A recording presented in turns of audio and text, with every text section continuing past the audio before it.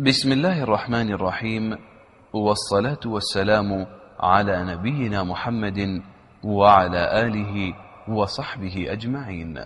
يسر إخوانكم في موقع دروس الإمارات أن يقدموا لكم إن الحمد لله نحمده ونستعينه ونستغفره ونعوذ بالله من شرور أنفسنا ومن سيئات أعمالنا، من يهده الله فلا مضل له ومن يضلل فلا هادي له، وأشهد أن لا إله إلا الله وحده لا شريك له، وأشهد أن محمدًا عبده ورسوله. يا أيها الذين آمنوا اتقوا الله حق تقاته ولا تموتن إلا وأنتم مسلمون. يا أيها الناس اتقوا ربكم الذي خلقكم من نفس واحدة وخلق منها زوجها وبث منهما رجالا كثيرا ونساء، واتقوا الله الذي تساءلون به والأرحام إن الله كان عليكم رقيبا.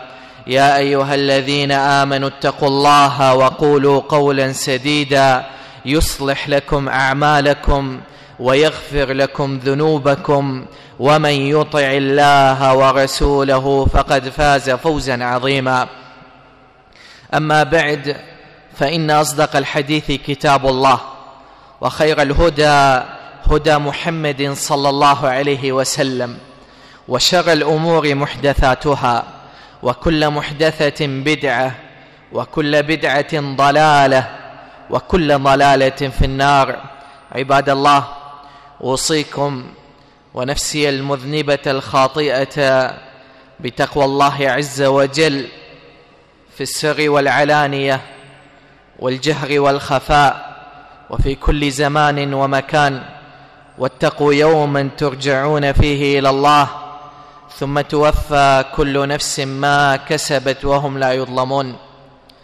معاشر أهل الإيمان، مع كثرة شيوع الفتن وانتشار المحن وتربص الأعداء وقلة العلم والإيمان، بات من أهم المهمات أن يعلم الإنسان عقيدة أهل السنة والجماعة مع ولاة الأمور، فإن النبي صلى الله عليه وسلم لم يترك خيرا إلا ودلنا عليه، وما من شر إلا وحذرنا منه، وهو القائل صلى الله عليه وسلم: تركتكم على البيضاء ليلها كنهارها لا يزيغ عنها إلا هالك. أيها المسلمون، إن من نعم الله سبحانه وتعالى على عباده أن يهيئ لهم حكاما يسوسونهم ويقيمون فيهم شرع الله عز وجل ويمكنونهم من طاعة الله سبحانه وتعالى. فكم من مصالح عظيمة ومفيدة في وجود هؤلاء الحكام، فمنها على سبيل المثال إقامة الحدود وحفظ الأعراض ونشر الأمن والأمان وتمكين الناس في طاعة الله عز وجل، والأخذ على يد الظالم وكف الأذى وعدم الفوضى وغيرها. قال بعض العلماء: واعلم أن السلطان به قوام الدين، فلا ينبغي أن يستحقر وإن كان ظالما فاسقا. قال عمرو بن العاص: إمام غشوم خير من فتنة تدوم. وكان السلف يقولون: 60 سنة مع إمام جائر خير من ليلة بلا إمام. لذلك جاءت نصوص الكتاب والسنة معظمة لحق السلطان والحاكم. قال الله عز وجل: يا أيها الذين آمنوا أطيعوا الله وأطيعوا الرسول وأولي الأمر منكم.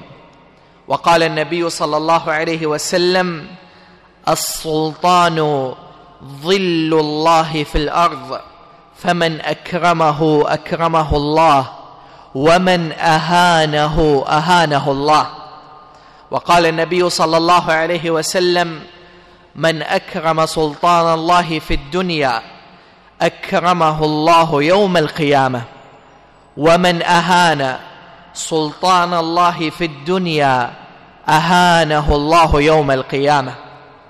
بل تأمل كيف أن النبي صلى الله عليه وسلم ربط طاعته بطاعة السلطان، فقال النبي صلى الله عليه وسلم: من أطاعني فقد أطاع الله، ومن عصاني فقد عصى الله، ومن يطع الأمير فقد أطاعني، ومن يعص الأمير فقد عصاني، والإمام جنة. والسلطان معاشر الموحدين من أعظم الناس أجرا إذا عدل بين الناس. قال النبي صلى الله عليه وسلم: 7 يظلهم الله في ظله يوم لا ظل إلا ظله: إمام عادل. فبدأ أولا بالإمام لأنه أعظم أجرا عند الله سبحانه وتعالى. أيها المؤمنون، إن الله عز وجل قد فرض علينا حقوقا تجاه ولاة الأمور، وهذه من مصلحة العباد. فمن أعظم الحقوق السمع والطاعة لولاة الأمور، سواء كانوا أبرارا أو فجارا. وتأملوا معي أحاديث النبي صلى الله عليه وسلم في ذلك، فإن النبي صلى الله عليه وسلم يقول: إن أمر عليكم عبد حبشي مجدع فاسمعوا وأطيعوا ما قادكم بكتاب الله. والعبد الحبشي يكون في الغالب كريه المنظر، والمجدع أي مقطوع الأطراف من الأصابع. ومع هذا الشكل أمرنا النبي صلى الله عليه وسلم أن نسمع ونطيع. وقال صلى الله عليه وسلم: اسمع وأطع في عسرك ويسرك، ومنشطك ومكرهك، وأثرة عليك، وإن أكلوا مالك وضربوا ظهرك.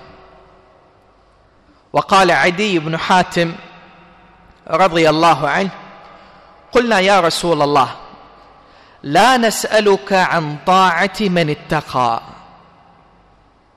لا نسألك عن طاعة الإمام العادل، ولكن من فعل وفعل وذكر الشر. فقال صلى الله عليه وسلم: اتقوا الله واسمعوا وأطيعوا. ومن حقوقهم النصيحة لهم في السر. قال النبي صلى الله عليه وسلم: الدين النصيحة.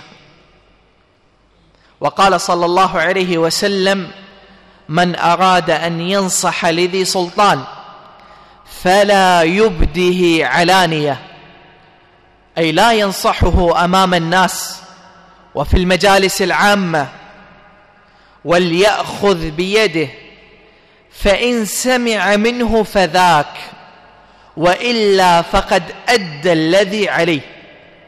وهذا حديث عظيم يبين كيفية مناصحة ولاة الأمور، وأن الإنسان ينصحهم بالسر، فإن قبلوا فذاك، وإن لم يقبلوا فقد أدى هذا الناصح الذي عليه. أما ما يفعله بعض الجهال من نصيحة ولاة الأمر على المنابر والمجالس العامة وأمام الناس، فهذا ليس من النصيحة في شيء، وإنما هي فتنة وفضيحة. وتأملوا موقف موسى وهارون عليهما السلام مع فرعون. الله سبحانه وتعالى لما أرسل موسى وهارون عليهما السلام إلى فرعون فقال لهما: فأتياه فقولا له قولا لينا لعله يتذكر أو يخشى. قال فأتياه يعني اذهبا إليه، فقولا له أي وجهوا الكلام إلى فرعون، ولا توجهوه إلى الناس الذين عند فرعون.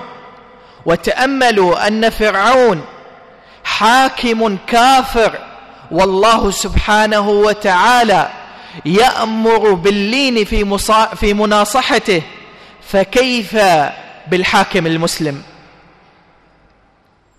ومن حقوق ولاة الأمر الدعاء لهم بظهر الغيب، لأن بصلاح الإمام صلاح أحوال الناس. قال القاسم ابن مخيمرة: إنما زمانكم سلطانكم، فإذا صلح سلطانكم صلح زمانكم، وإذا فسد سلطانكم فسد زمانكم. وتواترت النصوص من أئمة الهدى والدين في الدعاء لولاة أمور المسلمين. وهذا الفضيل بن عياض رحمه الله تعالى يقول: لو أن لي دعوة مستجابة ما صيرتها إلا في إمام. ويقول الإمام أحمد رحمه الله تعالى: وإني لأدعو له، أي للإمام، وإني لأدعو له بالتسديد والتوفيق في الليل والنهار والتأييد، وأرى ذلك واجبا علي. وقال أبو عثمان الصابوني في عقيدة أهل الحديث: ويرون الدعاء لهم بالإصلاح والتوفيق والصلاح. نفعني الله وإياكم بالقرآن العظيم وما فيه من الآيات والذكر الحكيم. أقول قولي هذا واستغفر الله لي ولكم. الحمد لله رب العالمين، والصلاة والسلام على أشرف الأنبياء وسيد المرسلين نبينا محمد وعلى آله وصحبه والتابعين ومن تبعهم بإحسان إلى يوم الدين. ثم ما بعد، فاعلموا عباد الله أننا في نعمة عظيمة ومنحة جليلة وعلاقة جميلة بين الحاكم والمحكوم. وكما لا يخفاكم أن كل ذي نعمة محسود، فكم يتربص بنا الأعداء من كل حدب وصوب حتى يدمروا هذه العلاقة الوطيدة بين شعب الإمارات وحكامه. وكم يسعون في نشر الفتن لزعزعة هذه العلاقة. والإنسان العاقل يتأمل في أحوال البلدان المجاورة وينظر كيف عمت فيها الفوضى وانتشر القتل، حتى إن الإنسان إذا خرج من بيته لا يضمن هل سيرجع حيا أم لا، وإذا خرج أبناؤه من البيت فلا يزال مضطرب قلبه حتى يرجعوا إلى البيت. وكم من مفاسد عظيمة في الخروج على ولاة الأمور وفي الكلام عليهم وعدم السمع والطاعة لهم. فالحذر كل الحذر معاشر الموحدين من هؤلاء المفسدين، والإنسان يسعى كل السعي في الحفاظ على نعم الله سبحانه وتعالى عليه. ويكفي في ذلك قول النبي صلى الله عليه وسلم: من أصبح منكم آمنا في سربه معافا في بدنه عنده قوت يومه فكأنما حيزت له الدنيا. الإنسان إذا أصبح وهو في أمن وأمان وفي صحة وعافية وعنده طعام وشراب يكفيه ليوم واحد فكأنما حاز على نعيم هذه الدنيا كلها. وإن جميع النعم لا يشعر بها الإنسان مع اختلال الأمن والأمان. يقول النبي صلى الله عليه وسلم: البخيل من ذكرت عنده فلم يصلي علي فصلوات ربي وتسليماته عليه. اللهم أعز الإسلام والمسلمين، اللهم أعز الإسلام والمسلمين، اللهم أذل الشرك والمشركين، اللهم أذل الشرك والمشركين، اللهم دمر أعداء الدين، اللهم انصر إخواننا المستضعفين في كل مكان، اللهم انصر إخواننا المستضعفين في كل مكان، اللهم انصر إخواننا في سوريا، اللهم انصر إخواننا في بورما، اللهم انصر إخواننا في دماج، اللهم انصرهم يا أرحم الراحمين. اللهم عليك بأعداء الدين، اللهم عليك بأعداء الدين فإنهم لا يعجزونك يا رب العالمين. اللهم اغفر للمؤمنين والمؤمنات والمسلمين والمسلمات الأحياء منهم والأموات. اللهم ارحم الشيخ زايد ووفق اللهم خليفته خليفة لما تحب وترضى وخذ بناصيته للبر والتقوى. اللهم وفق الشيخ سلطان وأيده بالسنة والقرآن وسائر ولاة أمور المسلمين.